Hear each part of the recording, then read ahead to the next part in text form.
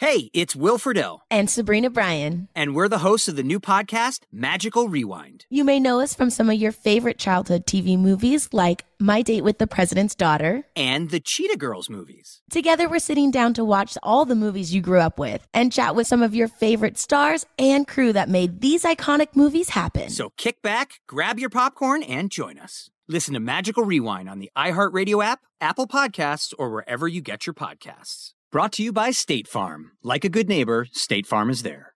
We are the voice of NASCAR. The green flag is in the air, and we are underway. The Great American Race. The Motor Racing Network. NASCAR Cup, Xfinity, and Craftsman Truck Series Racing live on your hometown radio station and MRN or NASCAR.com. Martinsville, Talladega, the Chicago Street Course. We have the side-by-side action and last lap passes for the win. Photo finishes. Ryan Blaney will win. The voice of NASCAR, the Motor Racing Network. Welcome to Stuff You Should Know, a production of iHeartRadio.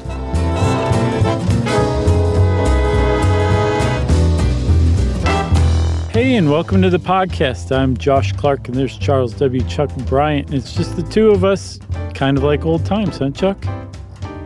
Sure. And this is Stuff You Should... It's not the full thing without Jerry. That's right. But you said you're Josh Clark. Don't you mean Josh Clerk? Yeah, that is what my name is from. It's one of the most boring names you could have, but it is my last name.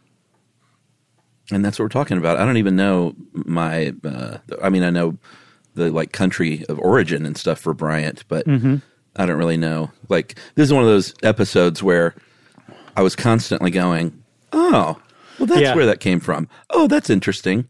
But I didn't have anything for me. I have something for you, friend. You got the origin of Bryant? No, origin of Wayne. Oh, okay. Let's hear it. It denotes a driver or builder of wagons.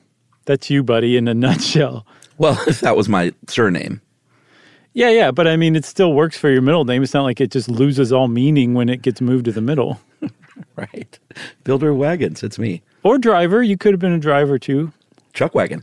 Or a double trouble, a builder driver of wagons. Right. Yeah.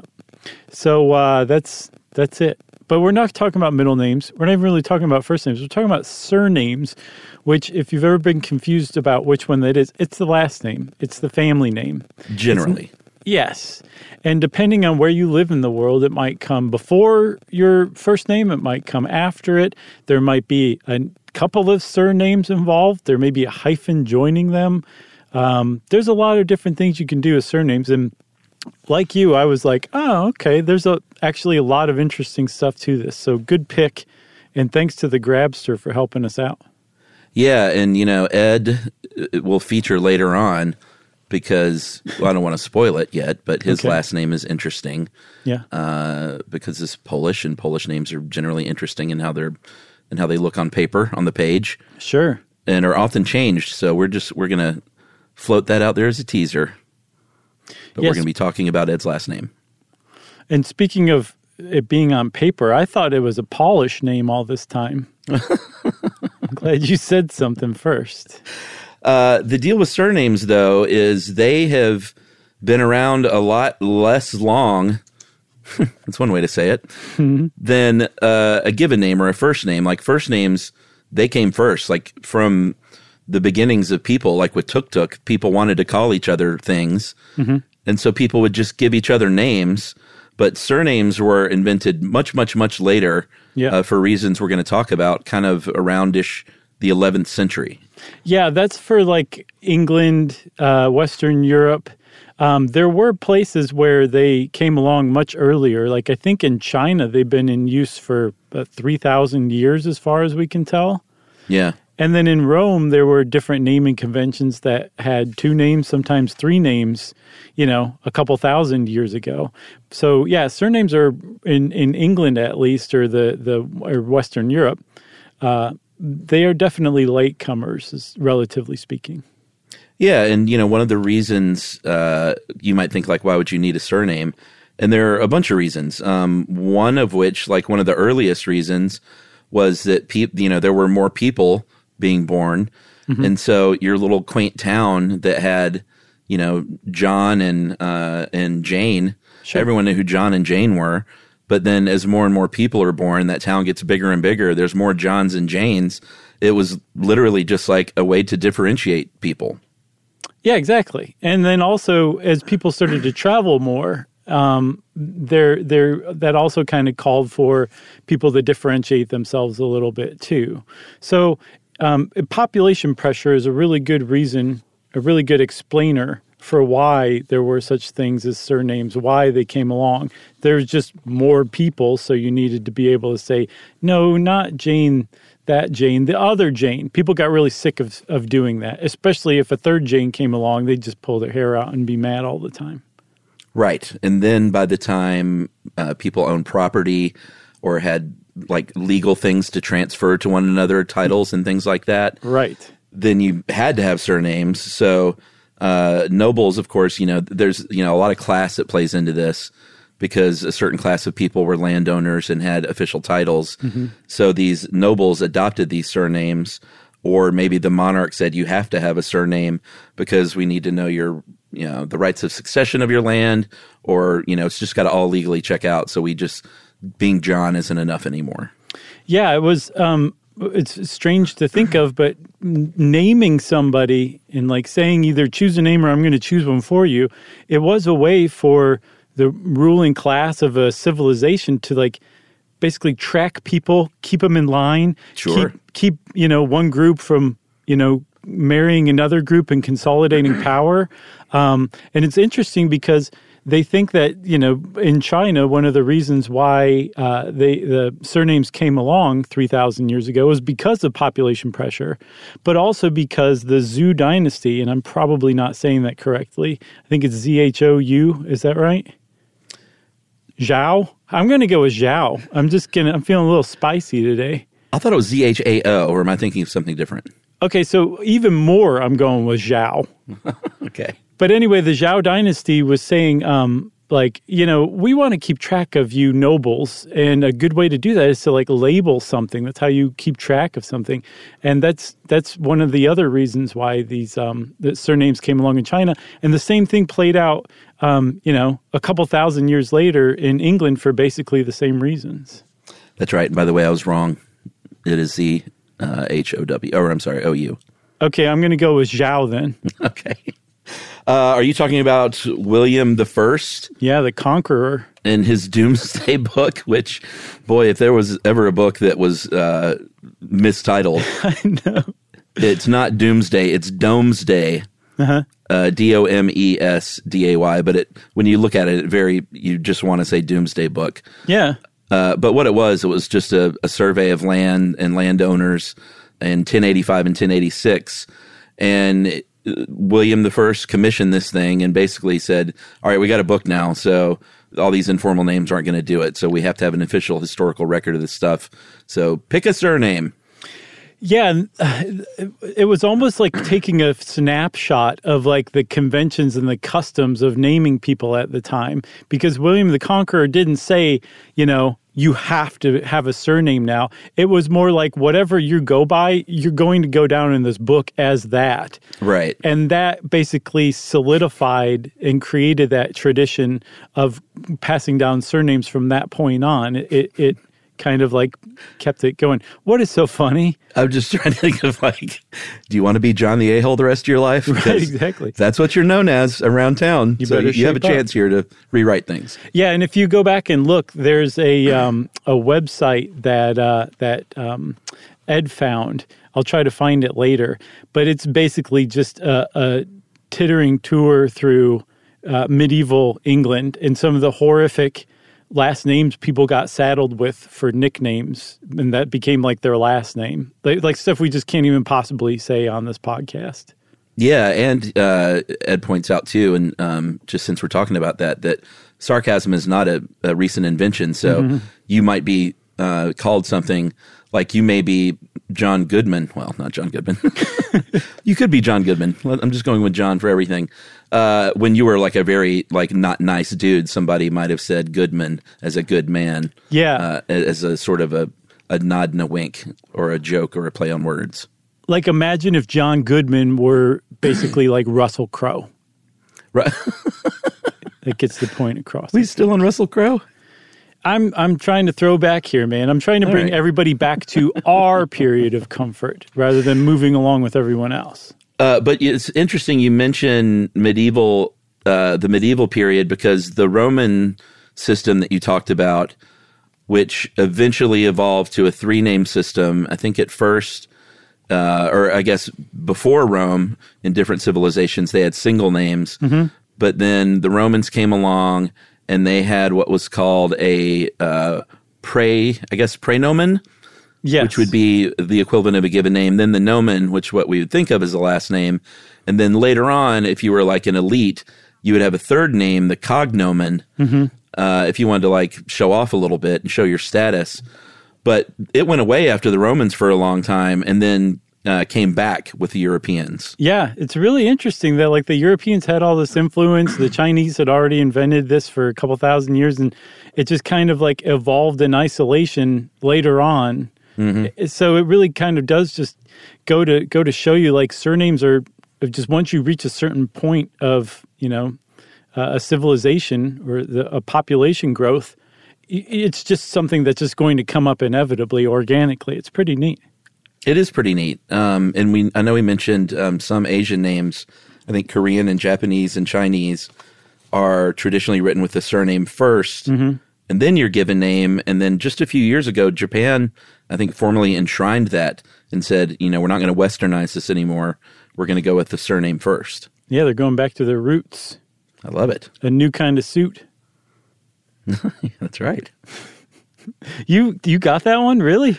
Yeah, sure. Man, Chuck, I'm impressed. Should we? Well, since you're impressed, let's take a break. Yeah, because I want to just like bathe in that for a minute. I think that's a wise move, or rather, 2 minutes, and we'll be back and talk about the different types of surnames and why they came about right after this.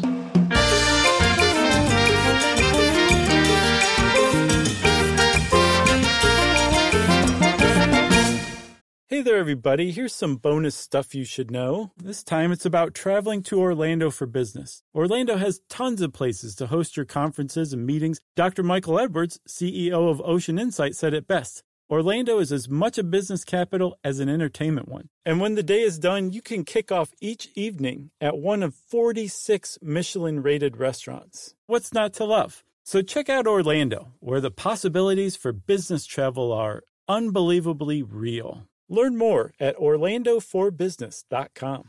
We are the voice of NASCAR. The green flag is in the air, and we are underway. The Great American Race. The Motor Racing Network. NASCAR Cup, Xfinity, and Craftsman Truck Series Racing live on your hometown radio station and MRN or NASCAR.com. Martinsville, Talladega, the Chicago Street Course. We have the side-by-side action and last lap passes for the win. Photo finishes. Ryan Blaney will win. The voice of NASCAR, the Motor Racing Network.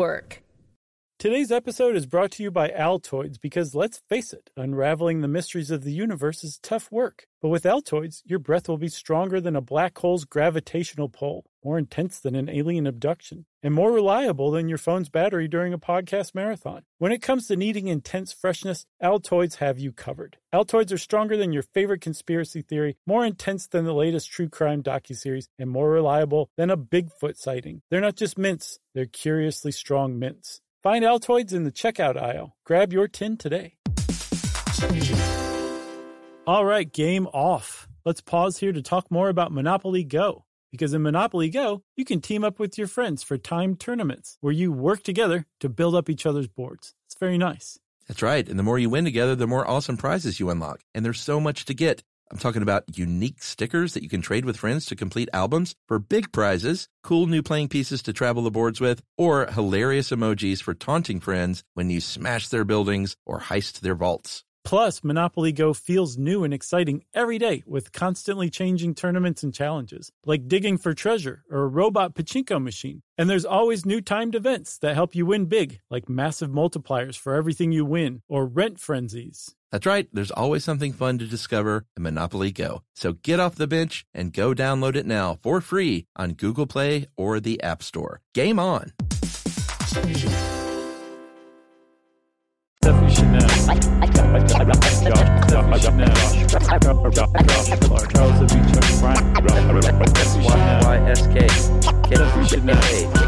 All right. So what's interesting is that surnames, take all sorts of different shapes and forms, and there's actually some cultures that just don't have them or don't use them. I believe the Philippines didn't use surnames until they were colonized by Europeans. Yeah, that sounds about right. So, there's some cultures that don't use surnames at all, but among the cultures that do use surnames in different ways, shapes, and forms, there's actually some commonalities, almost universalities among surnames and where they came from and what they mean. And there's at least 4 or 5 that you can kind of hack out that say, wherever you go in the world, if they're using surnames, they may have some sort of version of this. Yeah, and this is the stuff that's really cool, I think. And this found me saying, because Ed gives a bunch of great examples of a surname, and then when you find out how it evolved to be that, you just go, oh, well, that completely makes sense now. Mm-hmm. Well, I was about to say something about jobs, but we'll get to jobs in a minute. First, though, is place names, specific place names. If you were, and I think a lot of people know this one, but if you were from a place, mm-hmm. you might have been Chuck of Atlanta. Or, if it was in Europe, you might have substituted DE for the Latin, like Chuck D. Atlanta. Right. And then over time, that D, there's this process that happens to words where if you use a word for 1,000 years, it gets kind of molded and shaped and cut down to a more manageable size. Until you're saying LOL and OMG. Right, exactly. Or LMFAO, because right. Party Rock is in the house tonight. Yeah. But it's called truncation. And the same thing happens with names, too. So instead of Chuck de Atlanta, it could just become Chuck Detlanta, D' Atlanta. Mm-hmm. Which is very kind of nice. I like the way that rings. Detlanta. Yeah. You have to say it like that. Or you could just get rid of that apostrophe and make it one word, Chuck Detlanta, right? And that actually happened with the name Darcy. It used to be somebody, D'Arcy. Arcy is a village, I believe, in France or Normandy, maybe. And then over time it became D''Arcy, as in Jefferson Darcy from Married with Children, or just Darcy, Darcy, as in Mr. Darcy from Pride and Prejudice, who I presume Jefferson Darcy's character is based on. But if you have the name Darcy, you can almost, there are other ways that you can acquire a last surname, which we'll see kind of along the way. But chances are you can probably trace that back to the fact that someone in your lineage was from Arcy. Yes. And it also suggests that somewhere back in your lineage, somebody was probably of noble lineage, because it was the nobles who would have taken the place that they were from as their surname. Right. Because, number one, they would go off to court, so they would be, I'm Jefferson Darcy. So, not Jefferson Datlanta, Jefferson Darcy. I'm the one from Darcy, or from Arcy, right? Mm-hmm. A commoner from Arcy would have no reason to say that they're from Arcy, because they don't ever leave Arcy. They spent their entire life there. Yeah, exactly.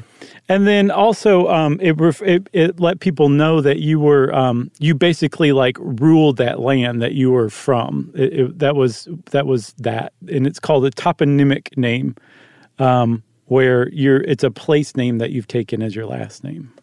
That's right.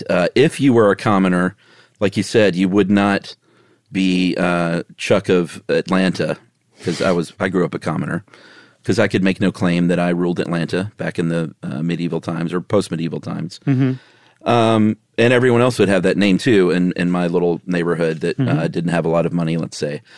But you might have a really local name that is more like topographic. Like if your last name is Hill or Underhill or Green, then chances are your distant relatives lived on a hill. Sure. Or on a green, or under a hill. I don't know if they were cave dwellers, but those are literally named. There's a name Bywater. I've never really heard that, but it literally means you live by the water. Yeah, there's some really nice names that have to do with water. that serve as last names, like Bayshore or Bay Meadow. I think those are very pleasant, but that I never really realized that means that their family lived by a bay, by a meadow, I guess. I've never heard those as last names. Those are very nice last names. And then, Chuck, I also realized just now when you were talking that you could have rightly called yourself Chuck de Unpaved Road, right? Sure. That would have definitely placed you there. Yeah. I grew up on or Chuck de Gravel. Yeah. De Via Graville. Another locator, or I guess topographic, it's sort of along those same lines. If you ever hear anyone with the last name of like Scott or Western is a great example. It's a great last name. Or the last name Ireland.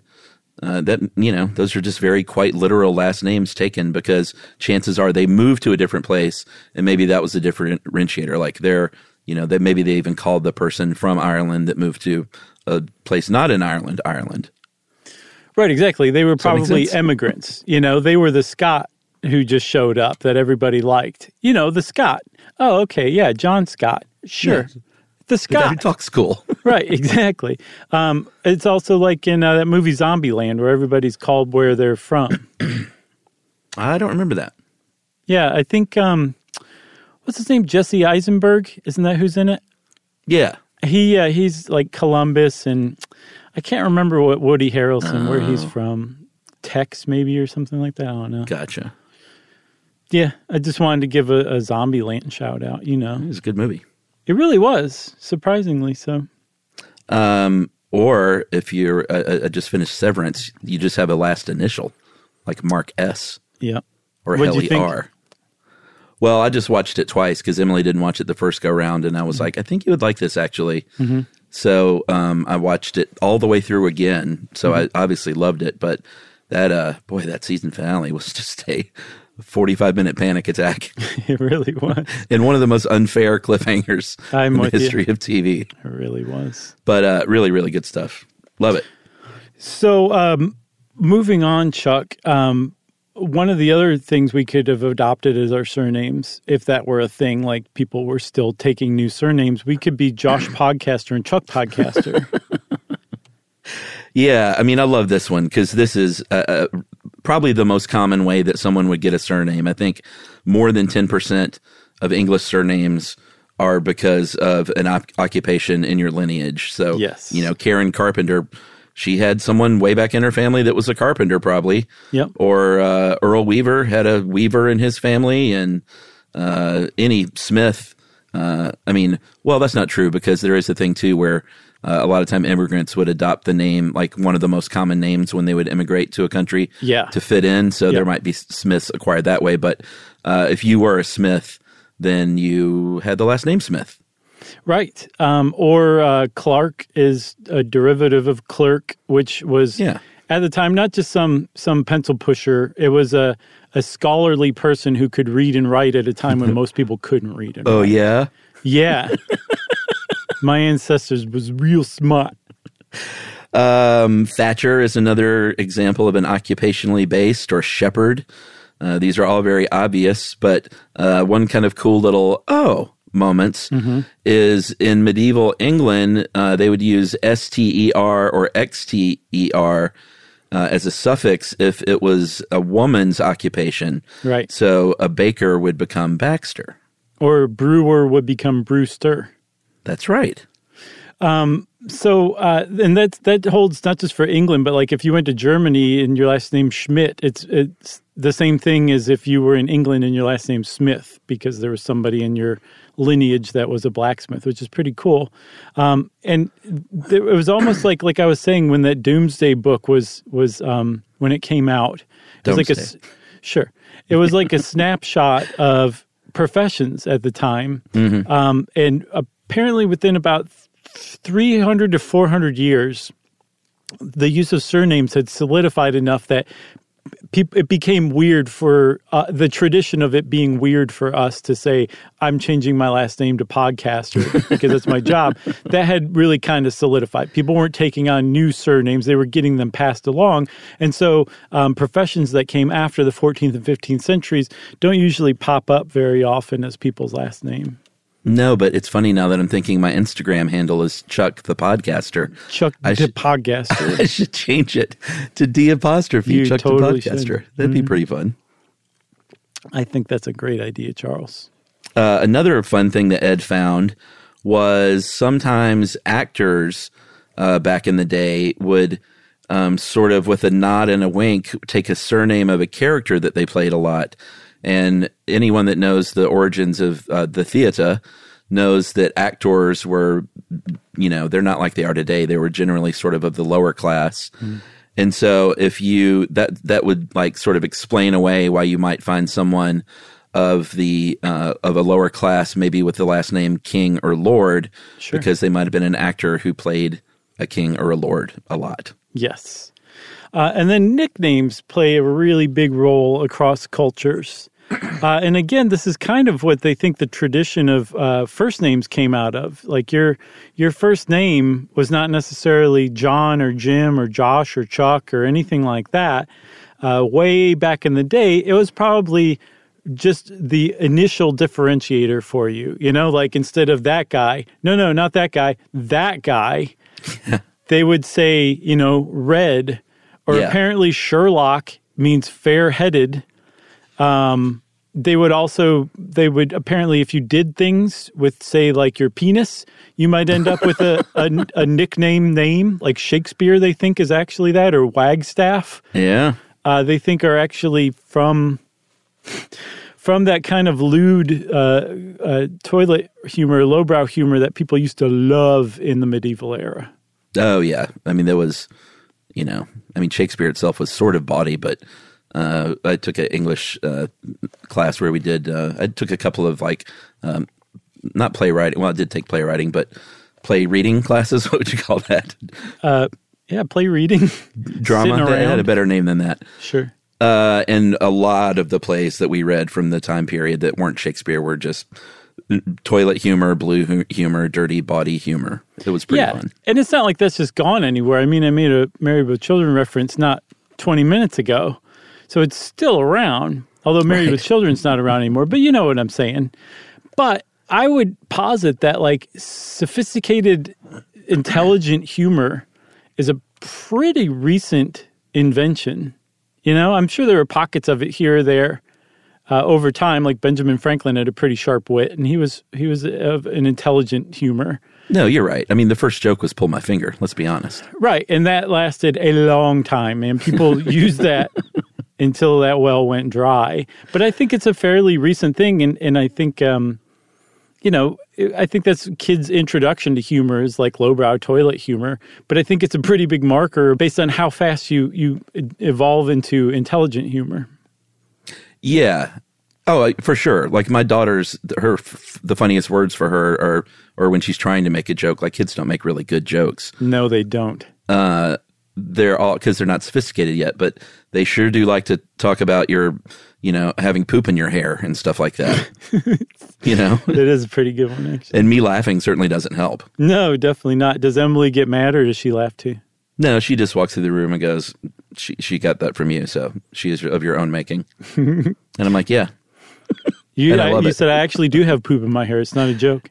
And they say, pull my finger, Emily.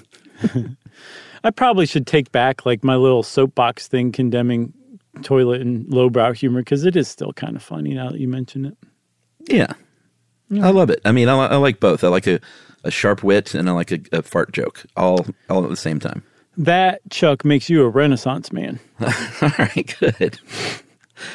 I was trying to tie that into what I was about to say next, but I really couldn't think of a good last name for that. But another very common surname convention is if you were the son or daughter of somebody, and if John was your dad, you would be Johnson or Smithson. Mm-hmm. Sometimes it was even more basic than that. Like if your name was Ed gives the example of someone named Martin, and they had a son named George. They might just take the dad's name and be George Martin. Right. And that's typically, especially in Western Europe and the UK, it took the father's lineage. So it's patronymic is that kind of naming convention. And there is such a thing as matronymic naming conventions. It's just much rarer in our cultures. But it does happen. Like Marriott means a child of Mary. Okay. Yeah, so it happens from time to time. It's just much less common. But that is like you said, it's a very common thing to take a relative's name. And it happens in a bunch of different ways. And a good example of how different it can be is in Icelandic culture. Yeah, that's pretty cool. If you're a son, say you're the son of Eric, with a K? Of course. Yeah. Yeah. Your last name would be Eric's son if you were a son. If you were a daughter, you would be Eric's daughter. So Eric has a son and a daughter, and they're both his son and daughter, but they have two different last names. And the reason why Iceland is not catching fire and people are running all over the place in confusion is because they don't really care as much about last names. Yeah, this is kind of cool because Ed brought up Bjork, and she doesn't just go by Bjork to be like Madonna. Bjork goes by Bjork because in Icelandic culture, the surname just isn't that big of a deal. Right. And so I looked up her surname, and Bjork's surname is actually, and I'm going to mispronounce this because I have no idea about Icelandic stuff, Smith. but it's Guðmundsdóttir, which is, of course, Dottir, because her father was Guðmundur Gunnarsson. That's a great name, which means that his father was named Gunnar.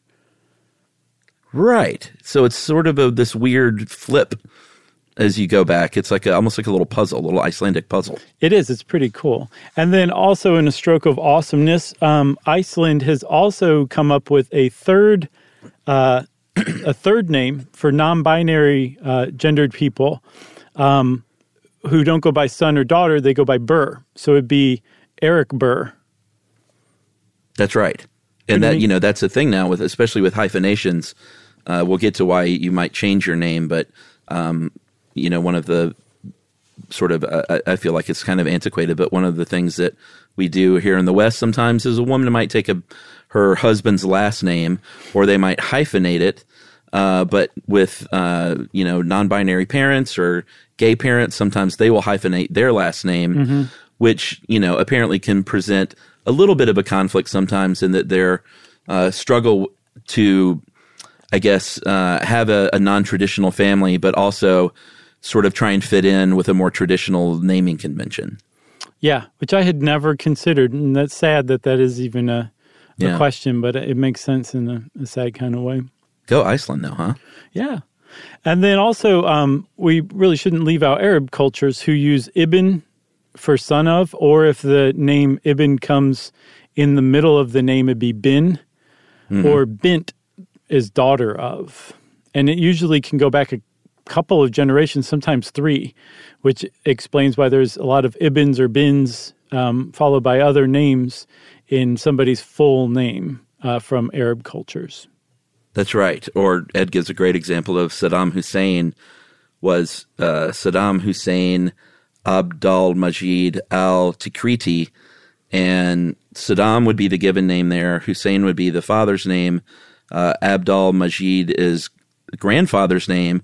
Then al-Tikriti is where he grew up. So that's sort of a mesh of not topographic, I guess. What do we call the geographic? Or toponymic.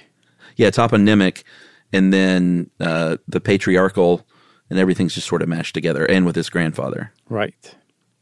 Well, you want to take another break and then come back and talk more about, I don't know, surnames? Sure. Okay, we're going to do that, everybody. Sit tight.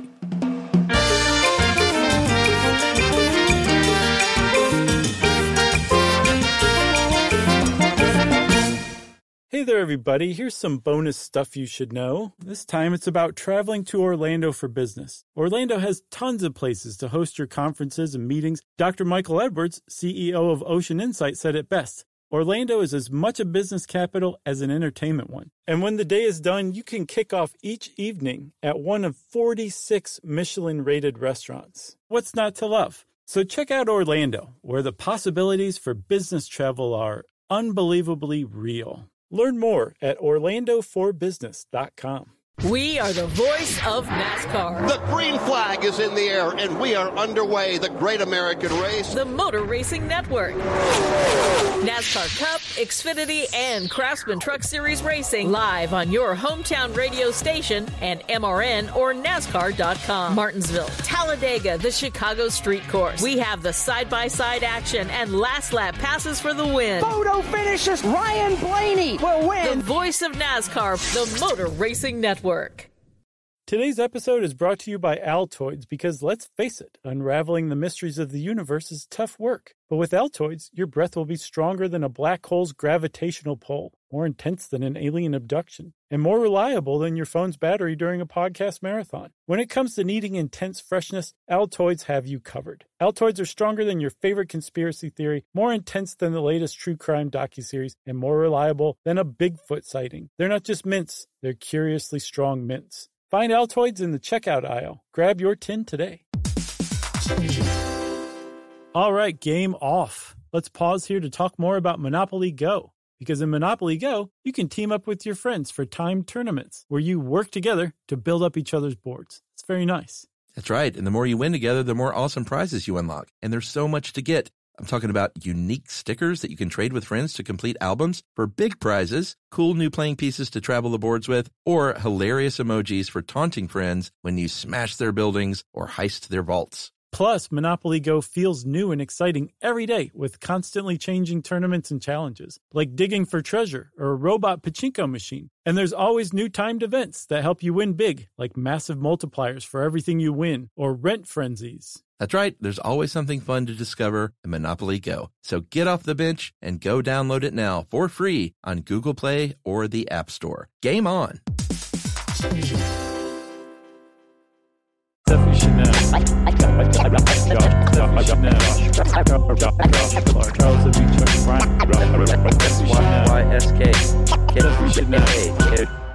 So one thing we didn't cover with the UK, we got to cover the Macs.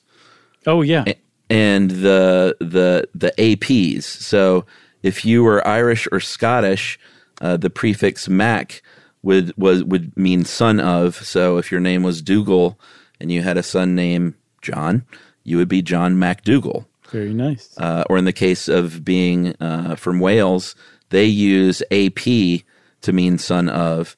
So, and this is kind of interesting because it gets truncated along the way. Mm-hmm. So AP Rice, RHYS, would be son of Rice.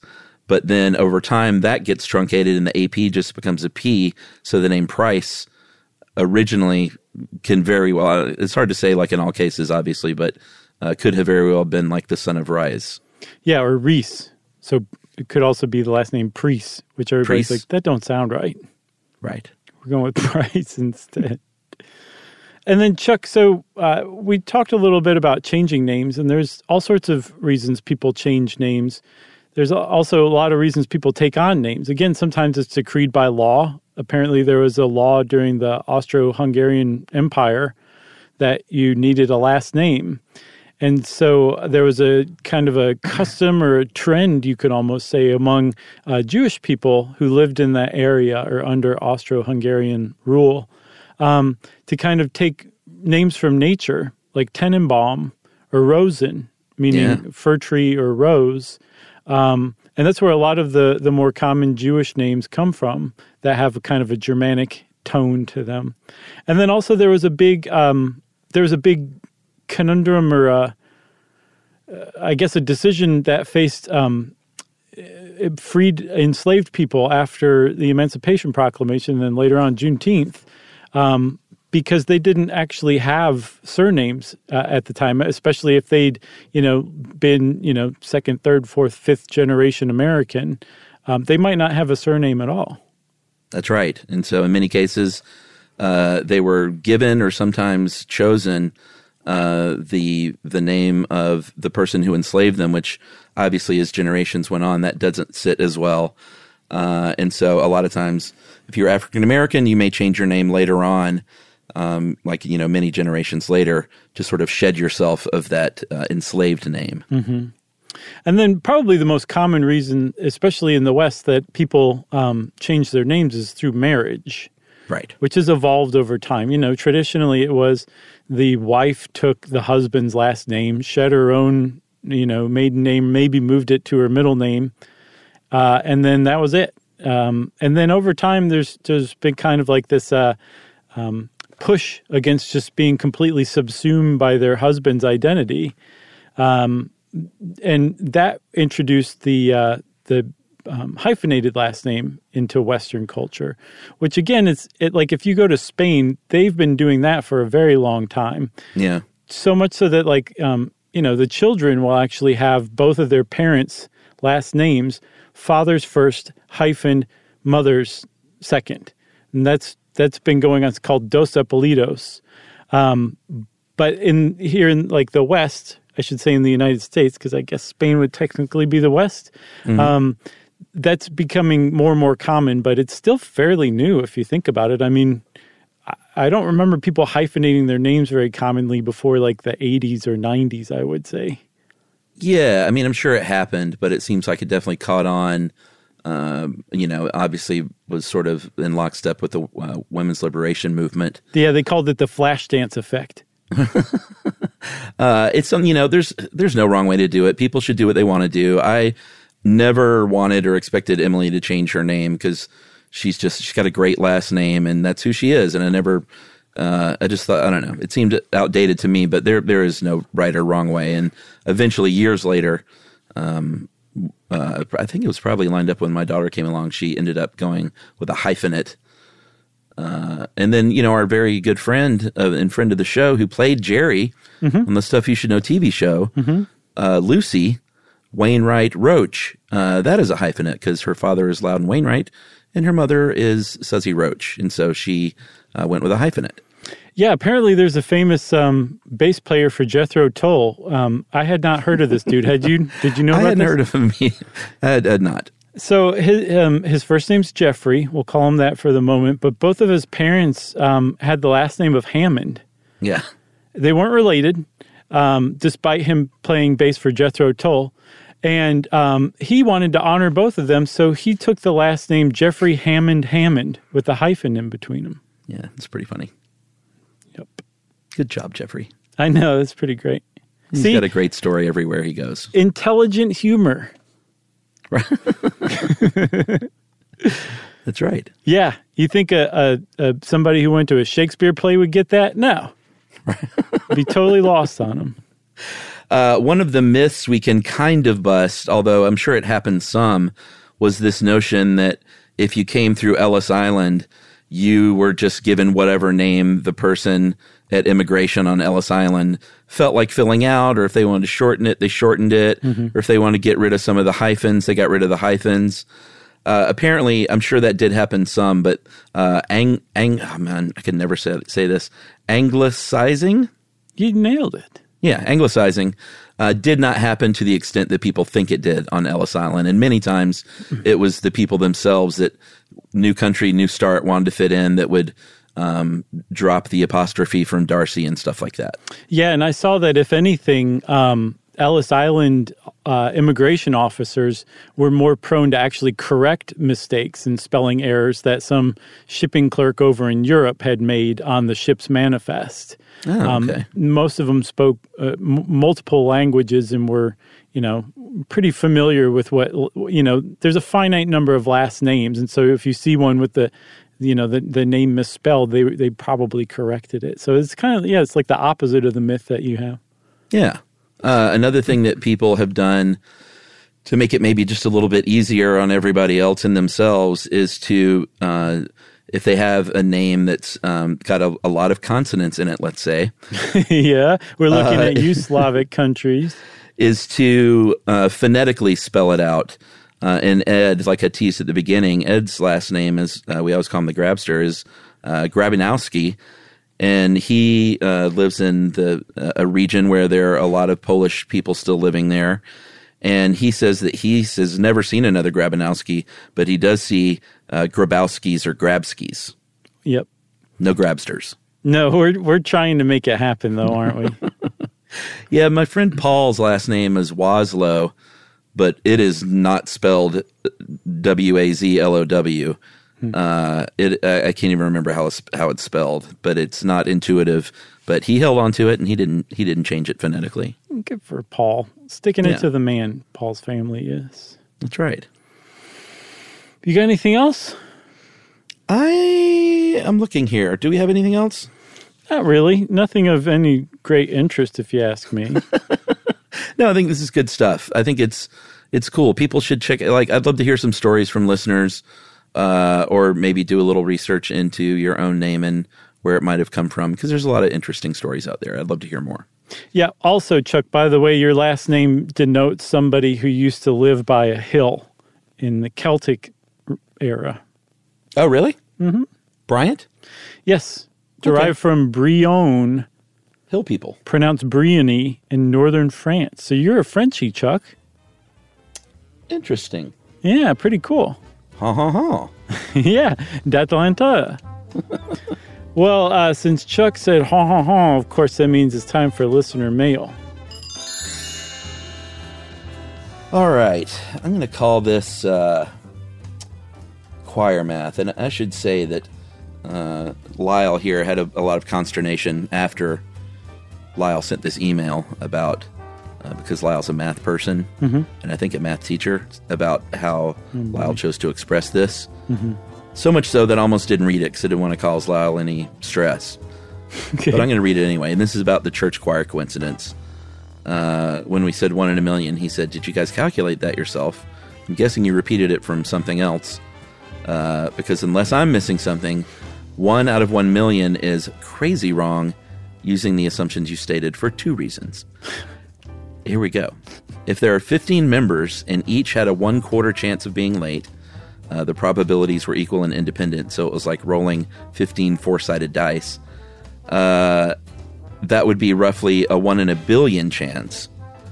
And number 2.2, even the calculation in 1 completely fails to capture what you seem to want to express. The chance of something like this happening, i.e. the simultaneous choir lateness coinciding with the explosion, that would be trickier to work out.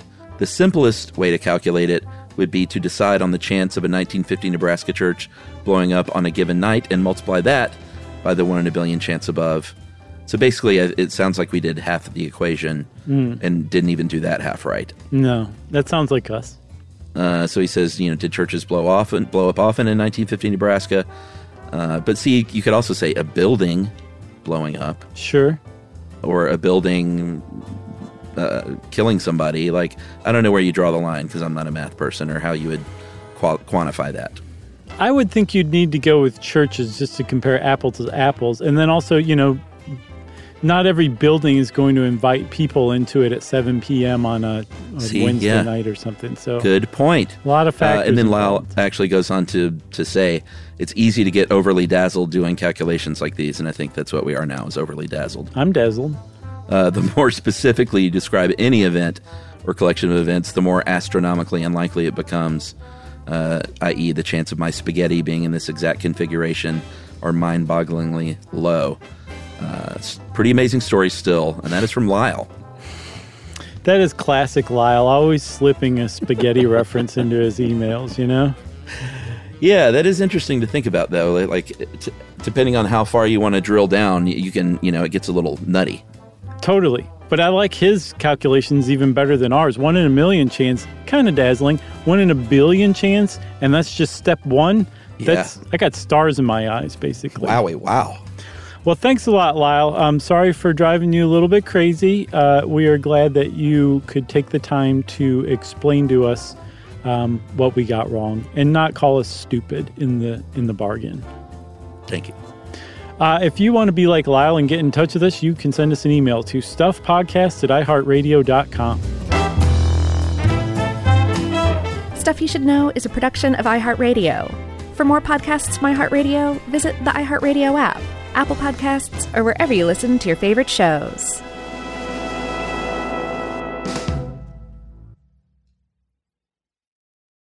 Are you thirsty? Well, Richard's rainwater is caught clean before it even hits the ground. Rain is naturally pure, so there's no need for harsh chemicals or additives. Richard's rainwater contains no chlorine, no forever chemicals, no microplastics, no nothing. Enjoy the smooth, clean taste of still rainwater or the cold-pressured bubbles of sparkling rainwater. Just visit richardsrainwater.com to find a retailer near you. That's richardsrainwater.com. And for a coupon, text STUFF to 251-292-8887 and receive $2 off a 12-pack case of Richard's Rainwater. Our kids have said to us since we moved to Minnesota, we are far more active than we've ever been anywhere else we've ever lived.